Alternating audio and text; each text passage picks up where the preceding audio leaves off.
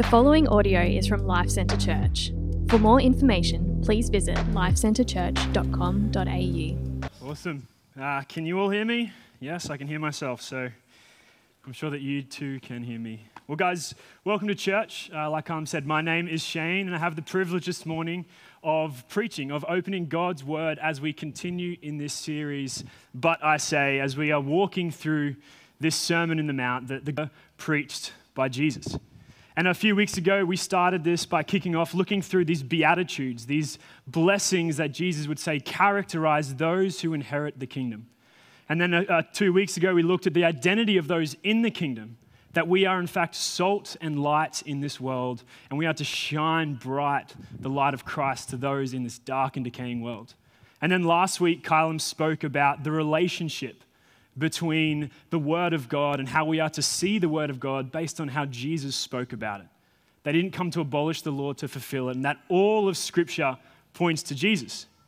And we kind of finished last week with this verse 20 from chapter 5, and this is what it said. Verse 20. Unless your righteousness exceeds that of the scribes and the Pharisees, you'll never enter the kingdom of heaven. That's where we kind of left off last week. Unless your righteousness is beyond that of the scribes and the Pharisees, then you'll never enter the kingdom of heaven. And then what we get to today is the first of 6 examples that Jesus is going to give us challenging our righteousness. We're really challenging our self-righteousness. And the first one that we're going to look at this morning is that of anger. And so we're going to open God's Word this morning. We're going to read from Matthew 5:21 to 26, and then we'll get into it. So this is God's Word. He is who He says He is. He has done what He says He has done, and He will do what He says He will do. Amen? Amen. Let's read together. You have heard it was said to those of old, you shall not murder, and whoever murders will be liable to judgment. But I say to you that everyone who is angry with his brother will be liable to judgment. Whoever insults his brother will be liable to the council, and whoever says, you fool, will be liable to the hell of fire. So if you're offering your gift at the altar, there, and remember that your brother has something against you, leave your gift there before the altar and go. First be reconciled to your brother, and then come and offer your gift. Come to terms quickly with your accuser while you are going with him to court, lest your accuser hand you over to the judge, and the judge to the guard, and you be put in prison. Truly, I say to you, you will never get out until you have paid the last penny. Now, there is a lot in this scripture this morning that is challenging. It talks about murder, it talks about anger, and I thought it necessary, before we get into it, to confess something for you guys this morning. For your sake and for my wife's sake, that I'm not always great on this front. As I was studying this scripture this week, preparing for this sermon, I was convicted and deeply grieved in my own heart at moments when I have been angry, at moments when I have used my words not to build up but to tear down. And so I need to repent to the Lord and allow His grace and forgiveness to wash over me. And so I thought it necessary to stand before you this morning, clean before God, but also clean before man, saying there is going to be moments where I'm going to be hypocritical this morning. You might not know it, but my wife sure does. And I need the grace of God through the power of the Holy Spirit to continue to work in me. And I also know that I'm not going to be the only one this morning who is challenged by God's Word. And so I want to encourage us all to come to the Word of God this morning. Honestly and openly, let the Holy Spirit speak to us. Remind us that there is forgiveness and grace found in Jesus, and that He might, through His Word, make us more and more like His Son. Does that sound good? Awesome. Well, let's pray to that end. Lord, thank you for your Word. Thank you that it is alive and active. And thank you that it doesn't let us sit in our sin. That your Word shines a bright light into our heart and reveals the deep and darkness of it. And then it also gives us hope. It speaks about the one who came to bring grace and forgiveness, not condemnation. And so this morning I pray, Holy Spirit, that we might hear your word spoken. We might understand what you have to say to us, that we might grow as a body of believers that look more and more like Jesus. We pray this in Jesus' holy name. Amen. Well, there are a few things that I think we see in this passage this morning. There are 3 things in particular, I think. We see a call from anger, a call to flee from anger in our lives. And then I think we see a call to reconciliation, to move towards reconciling relationships. And then overall, the arching kind of paradigm of this passage is a call for righteousness, because our righteousness needs to exceed that of the scribes and the Pharisees. So first, would you look at me at this call from anger? So Jesus begins by saying, hey, you have heard it, the oral teaching of the Lord, that you shall not murder. They would have all heard this is the sixth commandment God has given. You shall not murder, and if you murder, you'll be liable to judgment. They would have known this. And I find it interesting that Jesus begins with this commandment, because this is the one, like for most of us, we can say, yeah, I haven't killed anyone. Most of us. Right? We hear this one and we go, yeah, I can tick that box. That's 1 of 10. I'm pretty sure I haven't done that. I'm pretty sure I'm innocent of that. And Jesus goes, well, if there is anger in your heart, then you are just as liable. Like that's confronting, right? You could just imagine what they would have heard in that moment. Like what is Jesus talking about? There would have been confusion, maybe some frustration and anger towards Jesus. Like what is he talking about here? Is he saying there is a new commandment now? And I think it's important for us to realize this morning that Jesus isn't rewriting the law. He's not giving us a new commandment as saying the old commandment is gone and the new one now is don't be angry. No, we heard last week from Kyle that Jesus didn't come to abolish the law, to fulfill it. And so he's not reinterpreting the law, he's rightly interpreting the law. He's not rewriting this law, putting himself against Moses and what was taught, but against the distortion of the law. He's saying this is how the law is meant to be understood rightly, truly. That if there is anger in your heart, you are just as liable to judgment as someone who has committed murder. Like that's heavy, right? That's heavy this morning. And I think it's important that we kind of discuss what kind of anger Jesus is talking about here, because there is a type of anger that isn't sinning. Paul in Ephesians 4 says, be angry and do not sin. Don't let the sun go down on your anger and give no opportunity to the devil. It's this idea that we can be angry and not sin, or there is a type of anger that isn't sinning. And we see this in Jesus' life. Particularly, one of my favorite stories is he goes to the temple and he sees people buying and selling things, setting up a casino, and he starts flipping tables. Like he's angry in that moment, right? And yet he wasn't sinning. Well, how? How is that possible? Well, we would say there's a type of righteous anger. A type of righteous anger that arises within us when we experience evil that profanes the holiness of God and perverts his goodness to those he loves. A type of righteous anger that rises up within us when we experience evil that profanes God's holiness and perverts his goodness to those made in his image. A type of righteous anger that arises when we experience sin in our own lives, in the lives of others, when we experience injustice in the world around us. A righteous anger that should lead to righteous action. And that's what's happening here with Jesus. He's not out of his mind. He didn't just explode because he saw this thing. No. And we know that because John 2:15 talks about the fact that Jesus didn't just flip tables, but he made a whip. And you'd say, well, that seems like he's more angry, right? But what that means is Jesus would have had to go and get some cord and then go and sit there and wind that cord together into a whip. And some scholars say that would have taken several hours to do. So Jesus didn't explode in that moment. He had time. He was in control always, knowing he was about to go and cause a ruckus, right? This is a type of righteous anger, and this is not what Jesus is talking about in this moment. And I want to argue this morning that this is rarely us. Like, if we're honest, this is rarely us. Sometimes we think that we're righteously being angry because they cut us off in traffic and we didn't run them off the road. Maybe we just mumbled a few words under our breath. And Jesus is saying, that's the point. Like, the point of this whole passage is it isn't just about our actions. Our heart matters. The disposition of our heart matters just as much as our actions. See, for the Pharisees, they thought it was okay they didn't murder anybody. They could then treat them however they wanted. And Jesus is saying no. They thought as long as their hands didn't perform the outward action, the inward attitude of the heart was irrelevant. And Jesus is saying no, your heart matters. What is on the inside matters. Your thoughts and feelings towards others actually matter. Church, this morning, if there is anger in our heart, if we have a disposition towards being frustrated, towards lashing out at others, towards bitterness and despise for those around us, then Jesus is saying we need to take this serious. Like, this is heavy, right? Like, this is Jesus making a serious point here. Like, who here has been angry before? Like, I confess to the start that I've been angry, and Jesus is saying, no, actually, you confess to murder in your heart. Like, this is serious. In the greatest sermon Jesus ever preached, he thought it necessary to talk about anger. Why? Because anger is a sinful disease of our hearts. And where there is anger, unity cannot exist. Where there is anger, love for one another cannot exist. Where there is anger, the body of Christ cannot be salt and light in this world. And so for citizens of the kingdom of heaven, we need to do something about the anger in our heart. We need to take seriously the anger in the heart, and we need to truly believe that what's on the inside matters just as much as our actions. Our heart's disposition towards others, how we react in situations. Our hearts matter.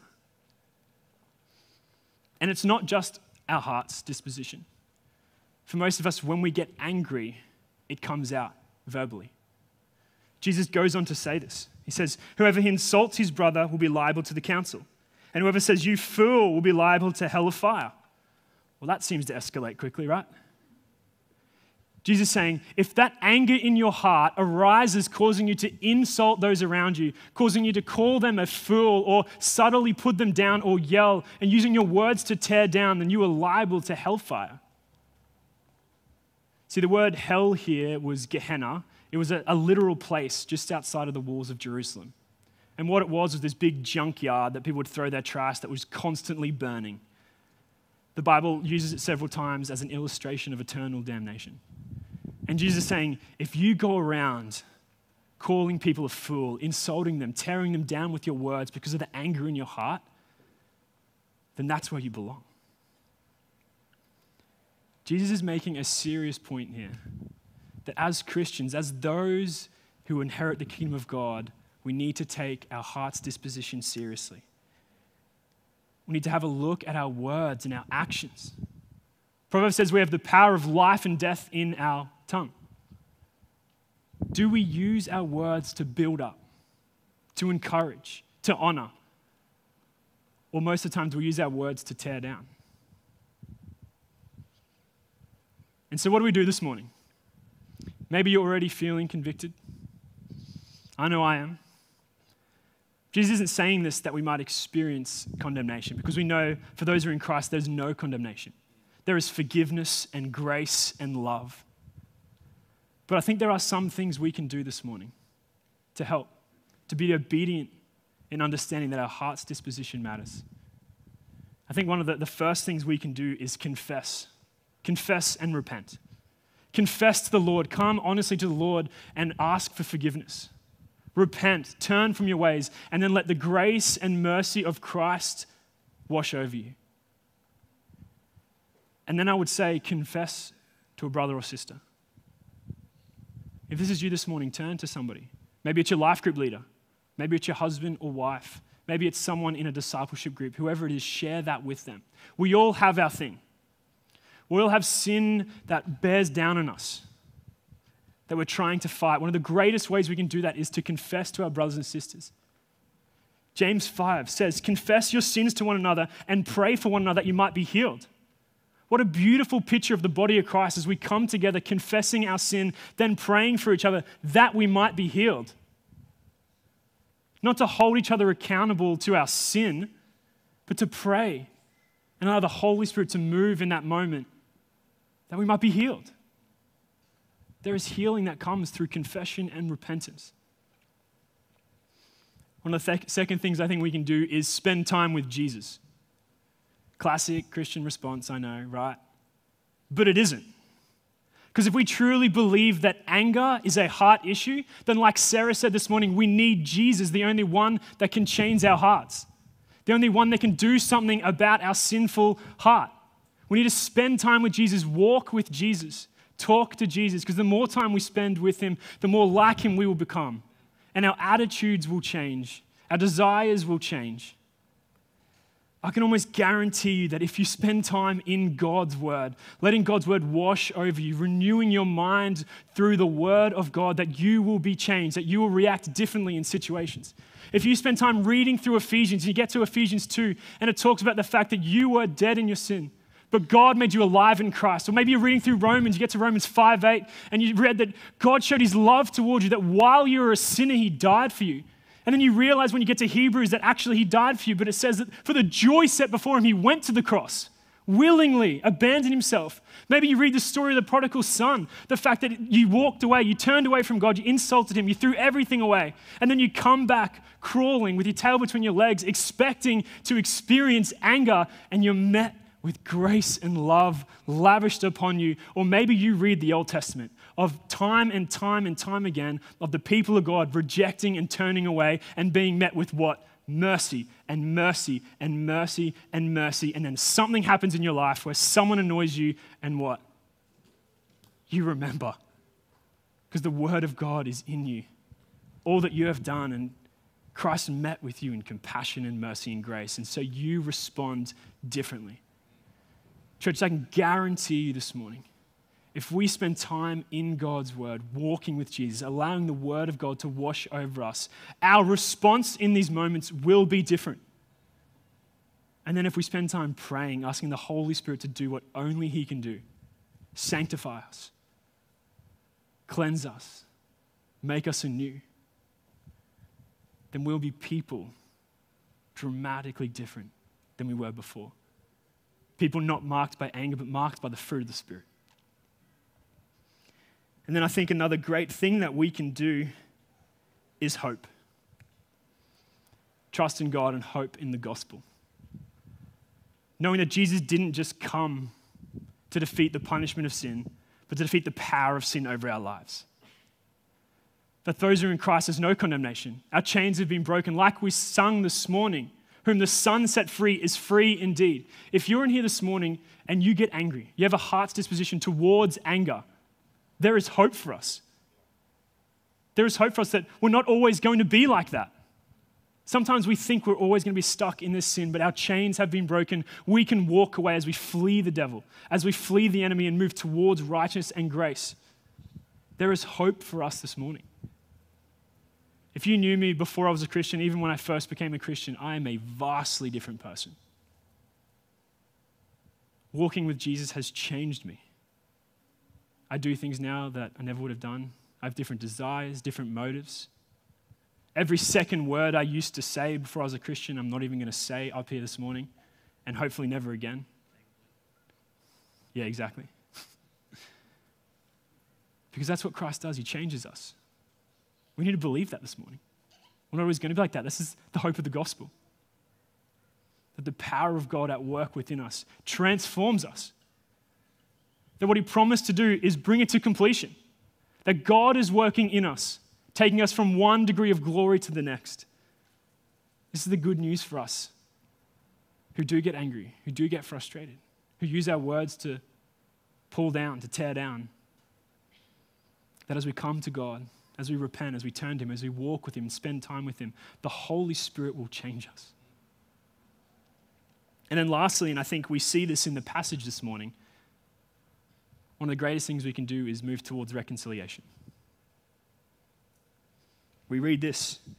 It says, "So if you are offering your gift at the altar, and there remember that your brother has something against you, leave your gift there before the altar and go. First be reconciled to your brother and then come and offer your gift.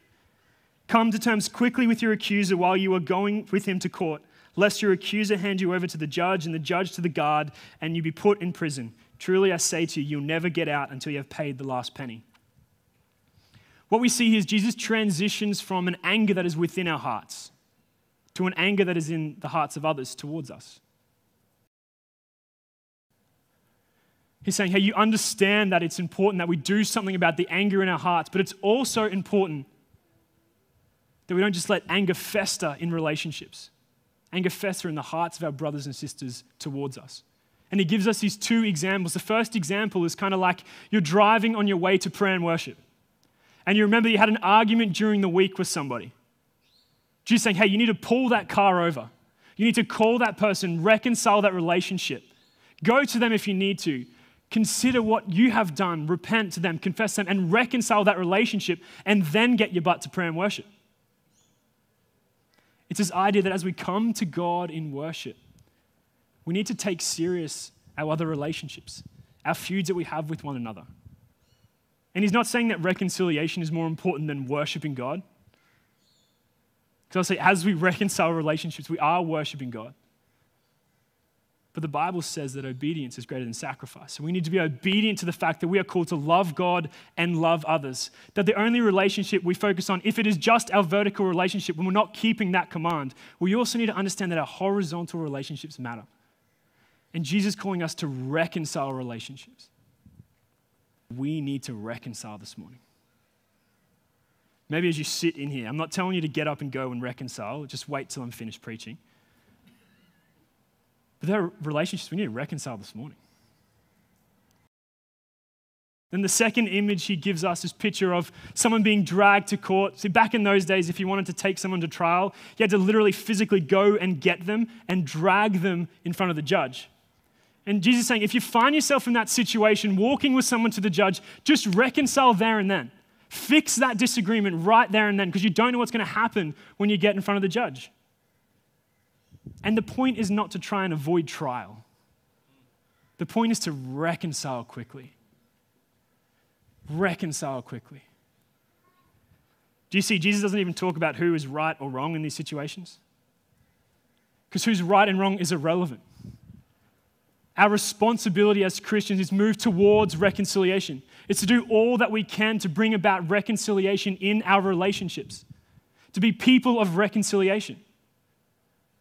Maybe that's you apologizing. Maybe that's you forgiving. Whatever it is, we have a responsibility to reconcile our relationships. Do we do that? Reconciliation? Or do we let anger and bitterness fester? Because church, even though we understand that anger is dangerous to our hearts, we need to understand that it's dangerous to the hearts of those around us as well. And so we have a responsibility to do all that we can to help reconcile that. To make sure that anger doesn't sit there, that relationships aren't torn apart because of this. And we also need to understand that we're never going to be able to reconcile every single relationship, right? Because a relationship takes two people. We can't control what the other person does. But what we can control is how much we own in those moments. What we can control is how much we forgive in those moments, how much we say sorry in those moments, how much we fight for reconciliation in those moments. That's what we can own. And that's what we're called to do as Christians. To take responsibility for the anger that is against us and say, how can I move towards reconciliation in this moment? Not sit in your selfishness and go, oh, I'm fine, let them be angry. Jesus is saying, no, we need to move towards reconciliation. We need to do all that we can. We have a responsibility to be people that lay our lives down for others. And this is what we are called to. Knowing that we're not always going to be able to reconcile every relationship. Romans 12:18 says this, if possible, so as far as it depends on you, live peaceably with one another. As far as it depends on us, we are called to live peaceably with those around us. And so sometimes that means owning more than you need to own. Apologizing more than you need to apologizing. It always means forgiving more than you need to forgive. As far as it depends on you. It's where reconciliation isn't a good thing. Carl spoke about this a few weeks ago. Maybe there's a situation, for an example, if it's a domestic violence situation. There can be forgiveness in our heart towards them. There should be forgiveness in our heart. The Lord calls us to not hold on to anger. It's a disease to our soul. And so we can move towards forgiveness. But in terms of a reconciled relationship, it's probably not wise. And there is a difference there. But we all are called to let go of our anger, to leave it at the foot of the cross, and then pray and love those around us. And pray that the Holy Spirit will come and not just work in your heart and their heart, but bring that relationship back together. But there are going to be times when reconciliation isn't possible. There are people in this room right now that know they need to reconcile relationships. That even as I'm preaching, there's that person coming into your mind. Maybe it's a family member. Maybe it's a parent, sibling. Maybe it's somebody at work that you had a disagreement with and you just don't talk anymore. Maybe it's a neighbor or someone you used to know back in the day and something happened in that relationship and now you just avoid each other. You haven't spoken for years. Maybe it's someone sitting on the opposite side of the hall to you this morning. There are people that are coming to our mind, and I pray that we're obedient to the call to reconcile this morning. That as we leave here, we would reconcile those relationships, not tomorrow, not next week, today. That we will be people quick to reconcile. Move towards reconciliation. Why? Because Jesus reconciled us to God. Because while we were enemies with God, while we were insulting him with the way we lived, calling him a fool by our actions, while we were dragging Jesus to court because of things that didn't go our way in our life, Jesus stepped in and reconciled us to God. And not just reconciled us, but took the wrath, the righteous anger of God upon himself that you and I deserved. He brought reconciliation so that me and you might have a relationship with our Heavenly Father. There was a debt that we deserved. We deserved hellfire, and we could never pay that debt. And Jesus steps in and took it upon himself, took the punishment, took the death, and in return gave us his righteousness. He gave us grace and mercy and love. And so we now walk free this morning, free to be people of reconciliation. Church, our job is to be people of reconciliation. 2 Corinthians 5:18 says this, all this is from God, who through Christ reconciled us to himself and gave us a ministry of reconciliation. We're not just reconciled to God because of Christ. He has now given us a ministry of reconciliation. So church, our job, our ministry is to be people of reconciliation. As we seek to reconcile the relationships around us, to shine bright the love of Christ into those arenas, and also call people to be reconciled to God. How are we going with this ministry? Do we live lives that are marked by a ministry of reconciliation? Are we seen to be people that own what we need to own, that are quick to apologize, quick to forgive, that pray for our enemies and those who persecute us? Is that us this morning? Because this is what Christ is calling us to. And as the band come up, I just want to finish with this.